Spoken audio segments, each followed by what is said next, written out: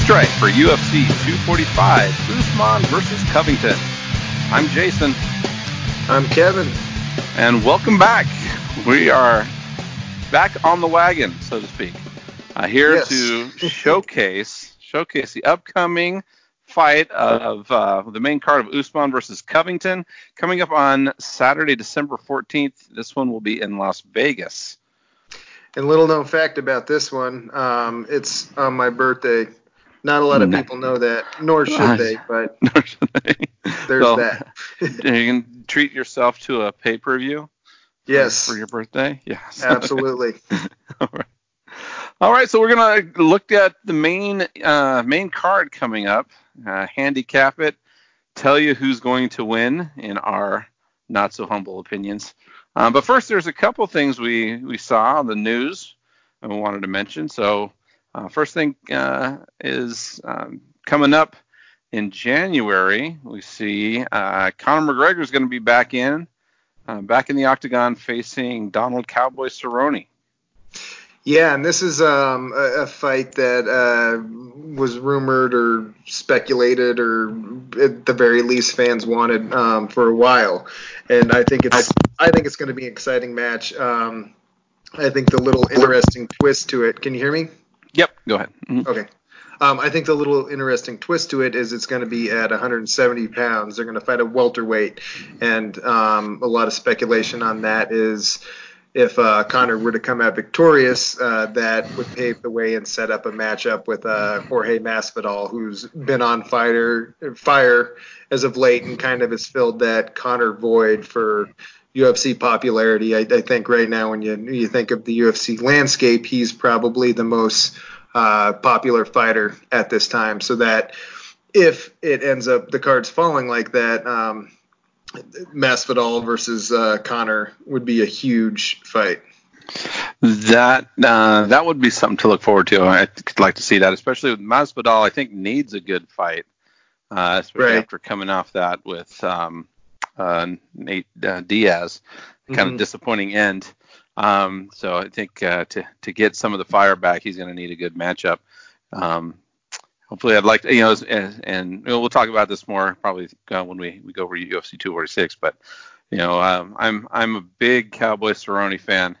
It would be hard for me to vote against him, even for Conor, who I also enjoy watching. But we'll see where that one goes.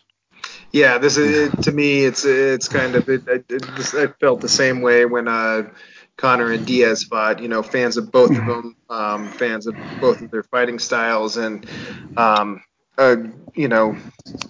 to pick. Conor, like you said, we'll go into it more when that event comes up. But Conor off the layoff, and then prior to that, lost to Khabib, a loss to Floyd Mayweather, and on a little bit of a skid, and so it'll be interesting to see how he responds to that, and how Cowboy always comes ready to fight. Slow starter, Conor, he comes out the gate pretty fast, so we'll save that for an upcoming podcast. But yeah, definitely a fight to get excited about. This might fall under one of the people's champion type thing. I guess, it was just two really popular fighters, are well known anyway. And as far as Cowboy, I would call him a well-loved fighter. Conor, maybe not as much, but certainly at least infamous. So that'll be good. So the next one, we got some recently announced fight coming up. That'll be one to look forward to. Is going to be Khabib versus Ferguson. Right now, looks like they're targeted for April in UFC 249. Yes, and fifth time's a charm. This is a fight that they've tried to put together going back to 2015 on 4 separate occasions, and there's the infamous, I should say, tiramisu incident. And then, the most recent, Ferguson having that freak accident, tripping over the cords in the backstage and blowing out his knee. So, fingers crossed, knocked on wood, hang a horseshoe over your door, whatever good luck you need to do to get this one on, because this is an awesome fight, and I think in a lot of people's eyes, maybe coming at the right time, because Ferguson is kind of viewed as the last maybe real threat to Khabib's undefeated streak, and again another one that we'll delve into and analyze further at a later podcast. But yeah, definitely Ferguson poses some interesting threats to Khabib, so that's another one to get excited about. Like I said, knock on wood, hopefully it comes to fruition this time. Yeah, well, a lot can happen in 4 months. So, based on past experience or events, don't get all too excited for this one yet. Yes. This seems to be just one of those cursed fights, those cursed matchups that you can never get to. But we'll hope that it works out on this one. Yeah, hopefully it's this is the way it was supposed to go, and it just adds to the build up and adds to the the fight atmosphere, and this should, if they end up getting in the octagon this time, be a fantastic fight. Yeah. All right, well, let's get to UFC 245. We're gonna start taking a look at the main card here. The first slated fight of the night is going to be Petr Yan versus Uriah Faber. Yeah, and this is Uriah Faber's second fight after him coming back out of retirement, retired back in 2016. And just his first fight back in the UFC back in July after that layoff was against Ricky Simon, who I think a lot of people thought, young fighter, Faber definitely in the twilight of his career, although there's some interesting and exciting fights left for him. He might get, a little bit of a passing of the guard type of fight, and he ended up storching Ricky in 46 seconds, I think. So this is kind of feels the same to me. And I'm going with Yan on this one. I think that, just a younger, more athletic fighter. Obviously, earlier in his career, Faber brings a lot of experience. He's for sure fought the tougher competition. He's, been a world champion. He's fought world champions, beat world champions. But I think just at the crossing of their career paths right here, I think Yan poses a little bit too much of a threat for him, and I don't think he's going to be able to finish Uriah unless he catches him with some sort of fluky type of deal. He's definitely capable of putting him away, but I think Faber's too experienced, and I think this is going to go to decision, and I think Yan wins it. Yeah, Uriah Faber, I think, being a sentimental favorite on this one. But he comes in as an underdog. I think he was the underdog on the last one too, as far as the betting odds. His last fight, as I recall, surprise win over Ricky for that one. He's not getting any younger. He looked in great shape. The last videos I saw of him, surprisingly great shape for a guy who's 40 now, and but. No man can beat Father Time.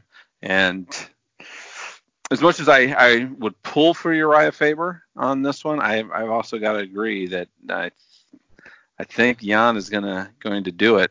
Yeah, I would agree with you with decision on this. Maybe that's my sentimentality talking. My golden rule doesn't apply on this one. With Faber. He only, he did fight just a few months ago. Hopefully he got that ring rust, so to speak, out then. Clearly a 48-second win he did, but even so, we'll stick with Yan on this grudgingly. I want to see Faber win. I always want to see the sentimental favorite win. But I think Yan is he's gonna take it on this one. Yeah, maybe this one it could be your golden years rule. Golden years, yes. I like that. mean, he's 40 for sure isn't in your golden years, but in MMA time. I mean, that's I the think senior that's kind of golden circuit, years. right? Yes. That's the yes. senior tour for MMA. So, but I'm sure Faber will come in looking good, looking fit. I don't think he looks like a 40-year-old, but no, and I think that I also do think that almost 3 years off, 2.5 years off, it probably did do some benefit to him. He's not in the grind, training camp, and getting beat up by sparring partners, and just the bumps and bruises. He did have a couple competitive grappling matches, but that's nowhere near as demanding as mixed martial arts. So that probably bought him a little bit of time. Some rejuvenation a little bit maybe there. Yeah. But still, I agree. I'd like to see Faber win. I do think he is the sentimental favorite. But just thinking about it in practical terms, you're right. Father Time's undefeated. I think he's going to be competitive in this fight. I don't see him getting outclassed by any means, but I think Jan's just talented enough, young enough, and athletic enough to pull this win out. Where, like I said, when the trajectories of their careers where they're crossing. If this was a Faber of even maybe 5 years ago, I might have a different analysis of this fight. But it's just I think it's like I think you said it best. Father Time's undefeated. Mm-hmm. All right, let's move on now. Okay, the next fight is going to be Jose Aldo versus Excuse me.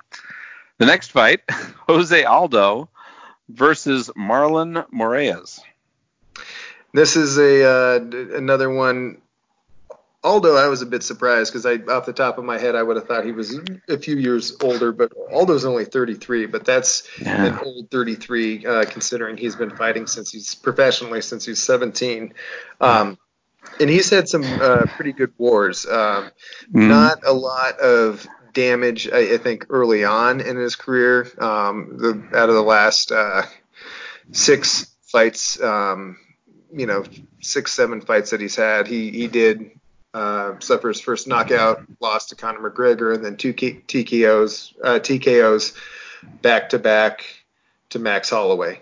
And this, it seems to me, and I don't know that this is the case, but it seems to me that when a fighter gets either further in his career or he starts to find that he's not successful in the weight class that he's at, they cut weight.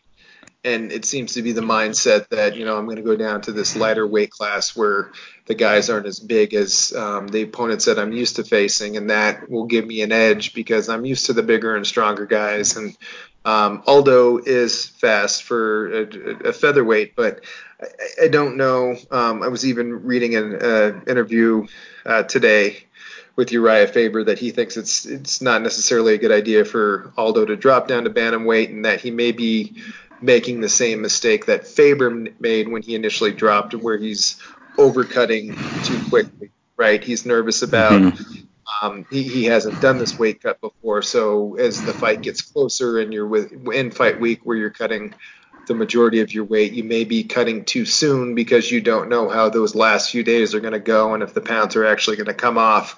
And I've seen other articles previous to that where they're saying Jose Aldo's not looking too good. And in the photos I saw, it maybe, but I don't, if you remember Conor getting on the scale when he was at 145, I mean, he looked completely drained, and then, he came out and performed well. So I don't think necessarily how you look translates to being indicative of how you fight. However, I do think it may be a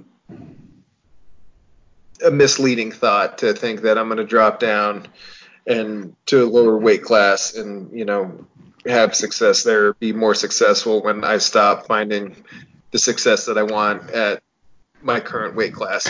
And also, he's lost in his last 5, he's lost twice to the current featherweight champ, Max Holloway, and then he just lost a decision to Volkanovski, who's fighting on this card for the featherweight championship. So, I mean, it's not like he's been just getting blown out of the water in his matches. I just think that he's also at a point in his career. Later in the career? Yeah. What's that? I was going to say, I don't like fighters when they're aging into their career. And like I said, 33 is not that old, but, he's been in the fight game for a long time. And I just don't like fighters going down in weight. The ones if I'm going to bet on a fighter, I don't like putting my money on the guy who's well into his career. He's used to the mass he's carrying around and trying to drop that. The older you get, the harder it seems to drop that. Again, not saying that 33 is ancient, but it's not. You're not talking about 25. So. Right.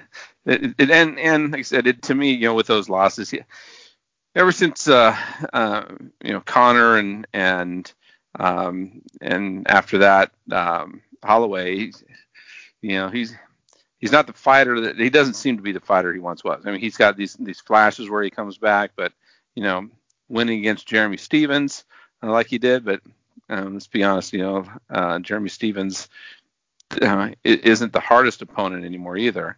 And when he gets up to that top tier, he doesn't have, back when he was champion, he's looking unbeatable. But he took that loss to Conor and then he lost that mystique and it seems like I'm really dunking on him, but my thing with him again is with maybe trying to, like you mentioned, trying to capture some lightning again by resorting to a drop in weight. I'm not a believer, is what I'm trying to say. Yeah, and I agree. And going back to the Conor, I think it was kind of he was getting up there, obviously you don't get younger as a fighter, but getting older as a fighter. Conor and just the mental warfare, and they went on that world tour, and then the fight was delayed, so it was almost like a year plus of just that, and then the way that the fight played out and getting knocked out in 13 seconds, I believe, and I think that just mentally did a lot to him. I still think this is a lot like the first fight with Faber, right? I still think there's, if however long the next few years Jose decides to continue to fight, I think he still has good fights to offer. He's clearly not at his prime anymore. I don't think anyone's arguing that he is, and I agree. I think a drop down to bantamweight is a mistake, and I see this going a lot like the first fight. Though Moraes isn't a younger up-and-comer, he is a world-class fighter. He's currently number one at bantamweight behind the champ Henry Cejudo. So he's tough competition. He's fought some tough competition, and I think he has enough to win the decision. Not necessarily outclass Aldo, but I'm going to predict that he does win. A decision against Aldo handedly. Mm-hmm. I think both fighters Brazilian fighters. You expect this to be mostly stand up? I do. Both like utilizing the leg kicks and have Muay Thai background. So I think it's going to be a good stand-up fight and a good technical stand-up fight. Maybe at times getting into wild, crazy, depending if someone hurts the other person. Maybe some great exchanges and some wild exchanges. But I expect it for the most part to be a good technical match, leg kick heavy, and I think it's going to be exciting. But Moraes is going to outpoint him. Yeah, I agree. I think stand up bout. I mean, he's obviously, you see Aldo, he's only got a couple submission wins. Mostly likes to KO people, and very flashy like that. I don't know if he's got that as much as he did. But yeah, I would probably predict a decision on this one as well. And I will pick Moraes on this. So far, we're unanimous. Yes. On these, so we'll see.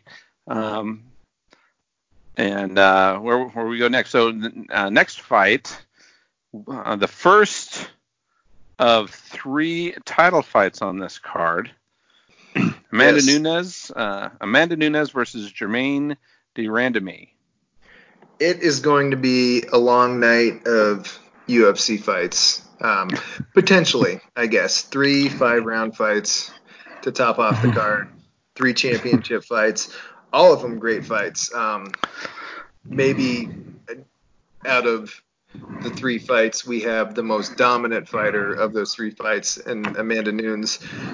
She's really hit her stride. She looks unstoppable.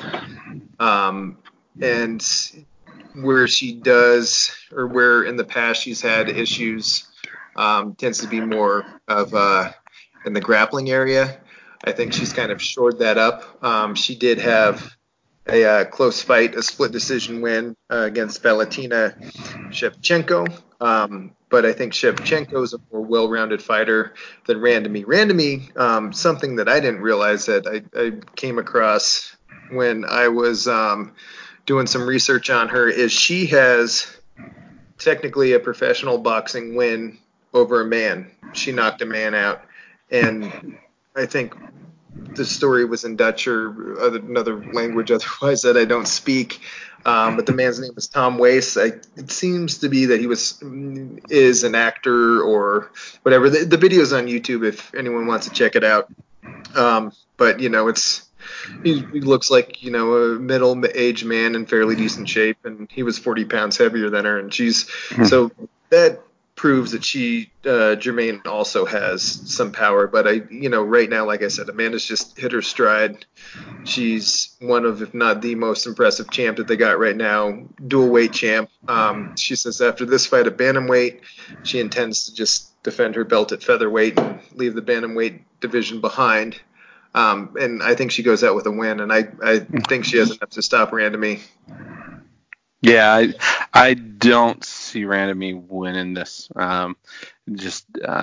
Nunes being so dominant right now, she's just at that extra level that you don't see who's on the horizon who might beat her at the moment. Certainly, I don't think Randamie is gonna pose all of that big of a threat to her. She doesn't have, I don't think, any good enough submission game to be any threat at all to her. And then striking, good striker, but I just think that right now Amanda is so powerful that this is probably of the 3 title fights, I would predict that this one would be the shortest. I think that's definitely a real possibility. And de Randamie was actually the inaugural featherweight champ in the UFC, and then later on got stripped of her title allegedly because she refused to fight Chris Cyborg, who Amanda Nunes just completely dominated and destroyed in 40 seconds. 41 seconds. That was crazy.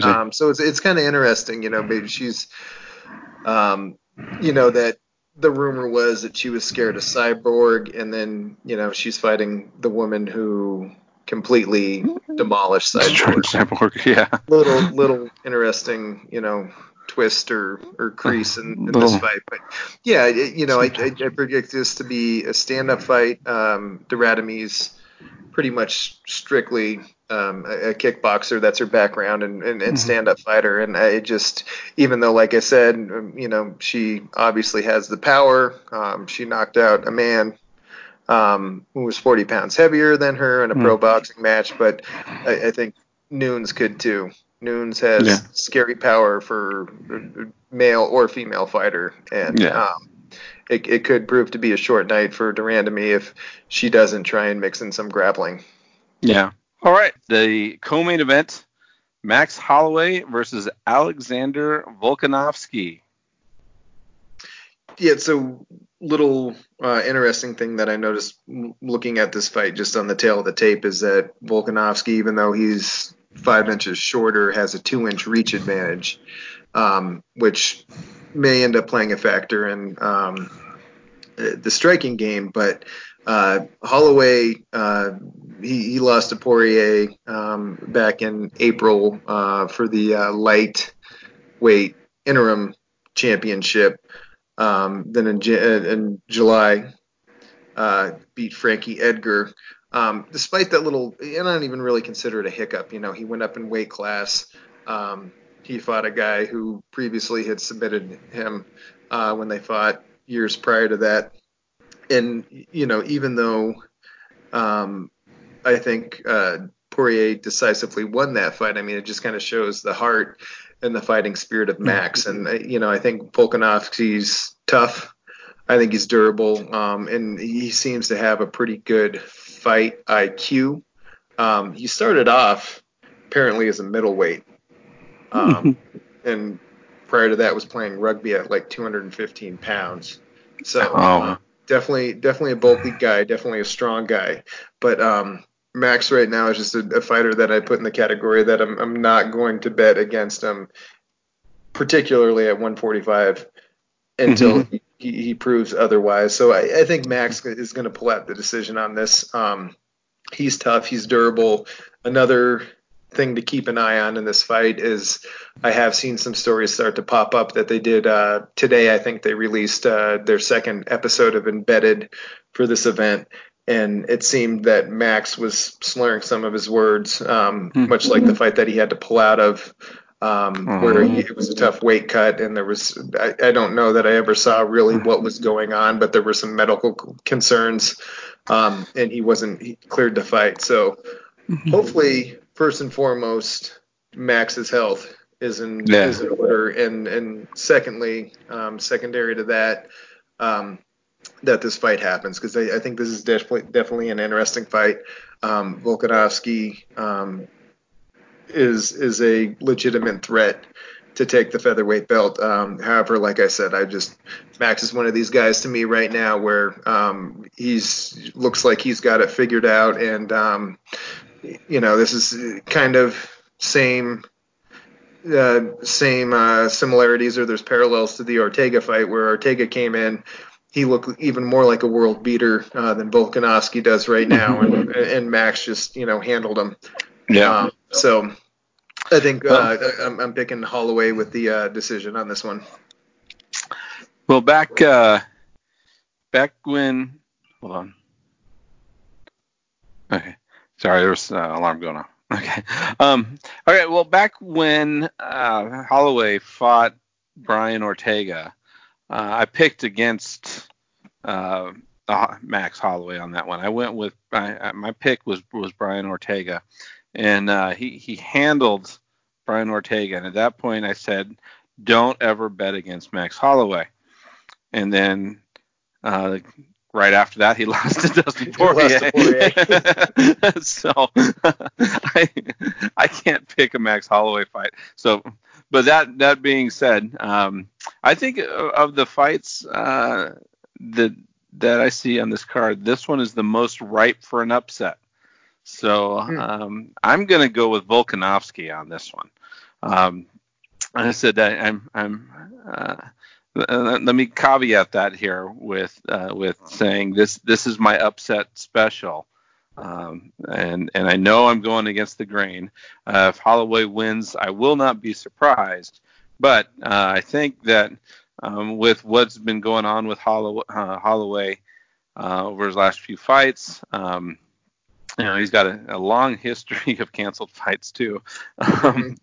Just different things happen. You know, he had that, like I said, that health issue, which we're still not really sure what was. But you put all of that together, and I think of all of them, this one might be the situation that Volkanovski can take advantage of.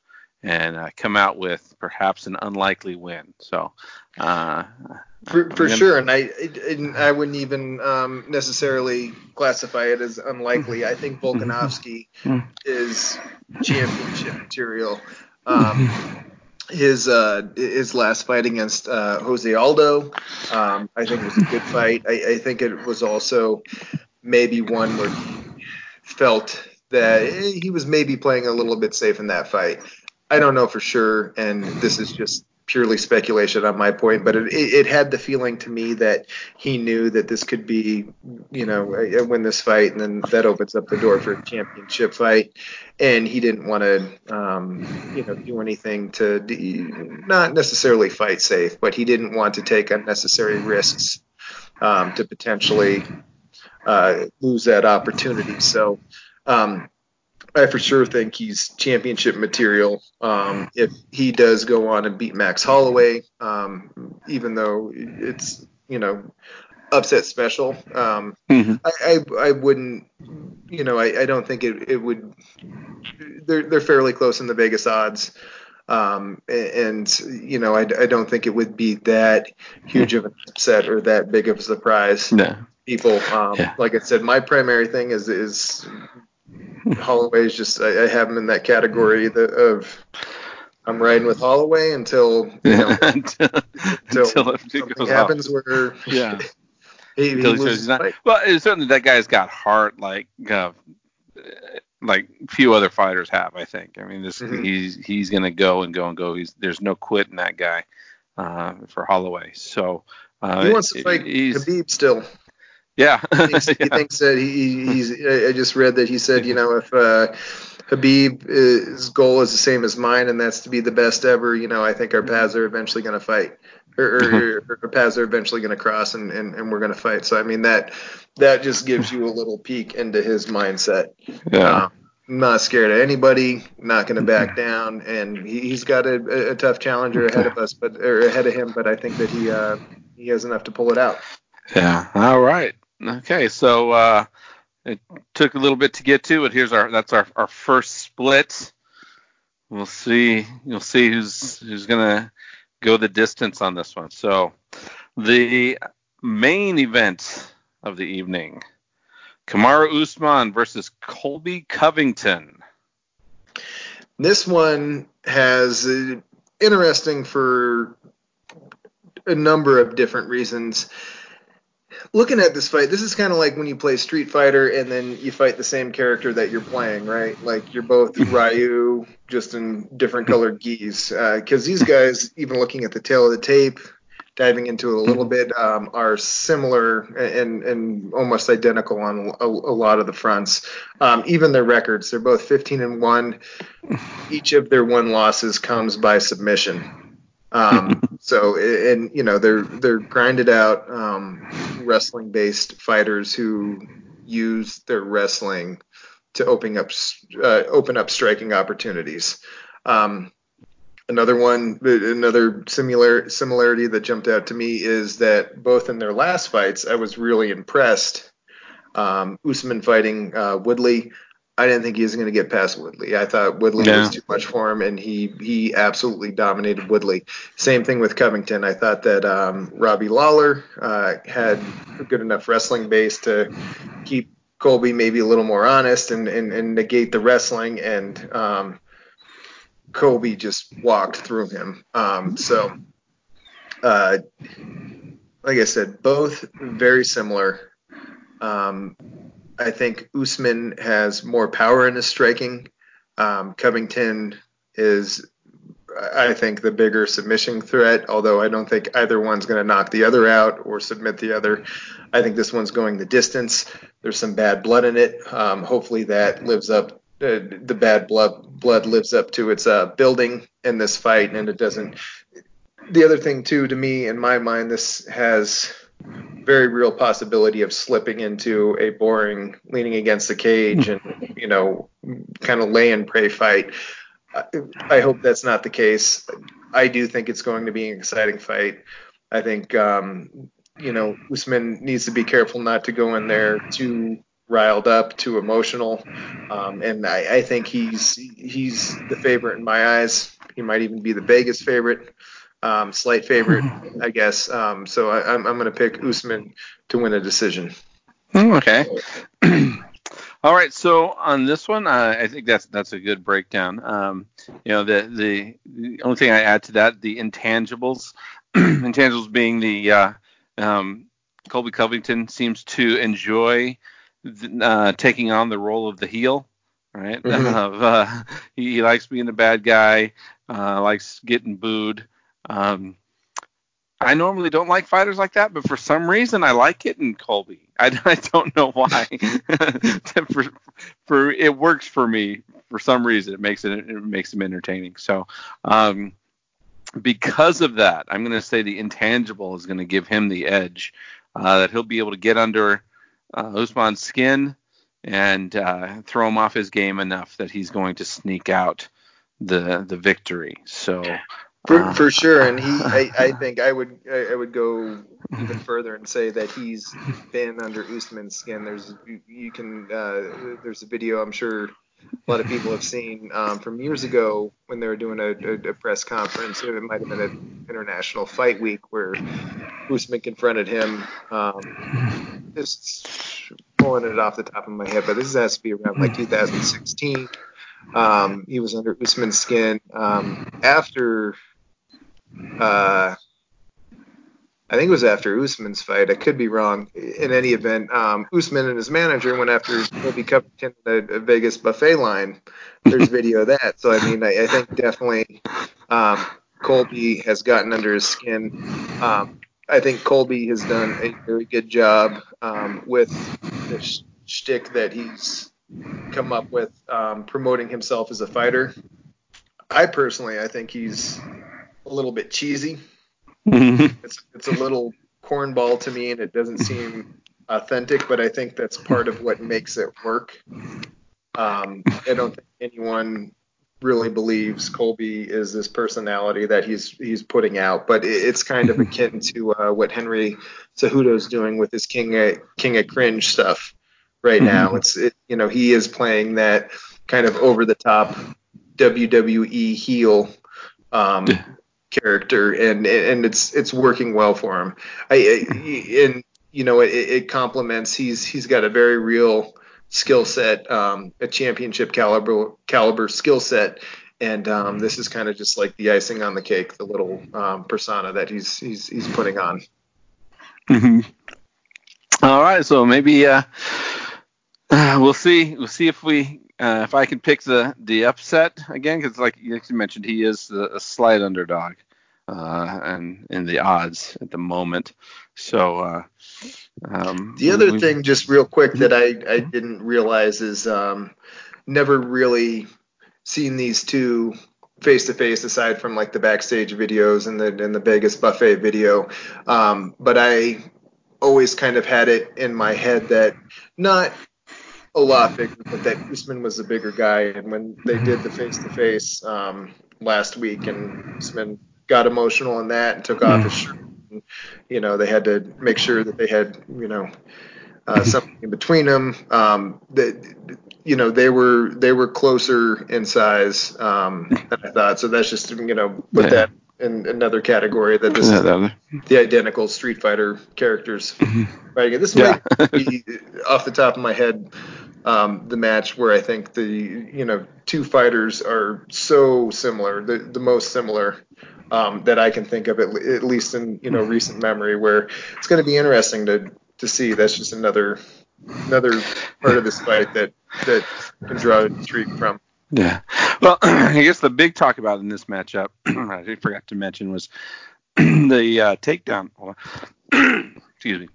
The biggest part of this that I hadn't mentioned was the matchup regarding takedowns. So Usman is 100% takedown defense. I guess he's never been taken down. I was reading that somewhere. And Colby's got like one of the highest takedown percentages. It's like 78%. So we're going to see how that matches. If that matchup comes that Colby can't take him down and do anything, he's going to have a rough night. By the other way, if Usman can be taken down You're going to see if Colby can work that and what advantage he can come up with that. That might be one of those pivotal things where that aspect of the matchup determines how this fight's going to go. Mm-hmm. And I think both guys probably do, but most recently I've seen it vocalized by Colby. He thinks that he holds the wrestling advantage. Colby was a JUCO national champ. Usman was a Division II national champ. Colby went on after he won the JUCO championship to wrestle in Division I, was a 2-time Pac-10 champ. So maybe on paper you could say there's a slight advantage to Colby in the grappling category, but in my eyes, it's pretty even. It's pretty like a lot of seems to be the theme of this fight is, there's, like I said, in my recent memory, this is the most similar opponents that I can remember. Yeah. Let's hope it doesn't work out to one of those where they just negate each other and nobody does anything. Yeah, like I said, a very real worry in my mind is that this is going to be clinch intensive and leaning against the fence, and it definitely has that. That's a very real possibility. I also think it's a very real possibility, and more of a possibility, that the bad blood takes over and these two just go out swinging for the fence. Awesome. All right, well, that is our outlook for UFC 245 coming up this Saturday, December 14th. So that's going to wrap it up for this edition of Fight Stripe. Thanks for listening. I'm Jason. I'm Kevin. And we'll talk to you next time. Have a good night, day, evening, whatever it is when you're listening.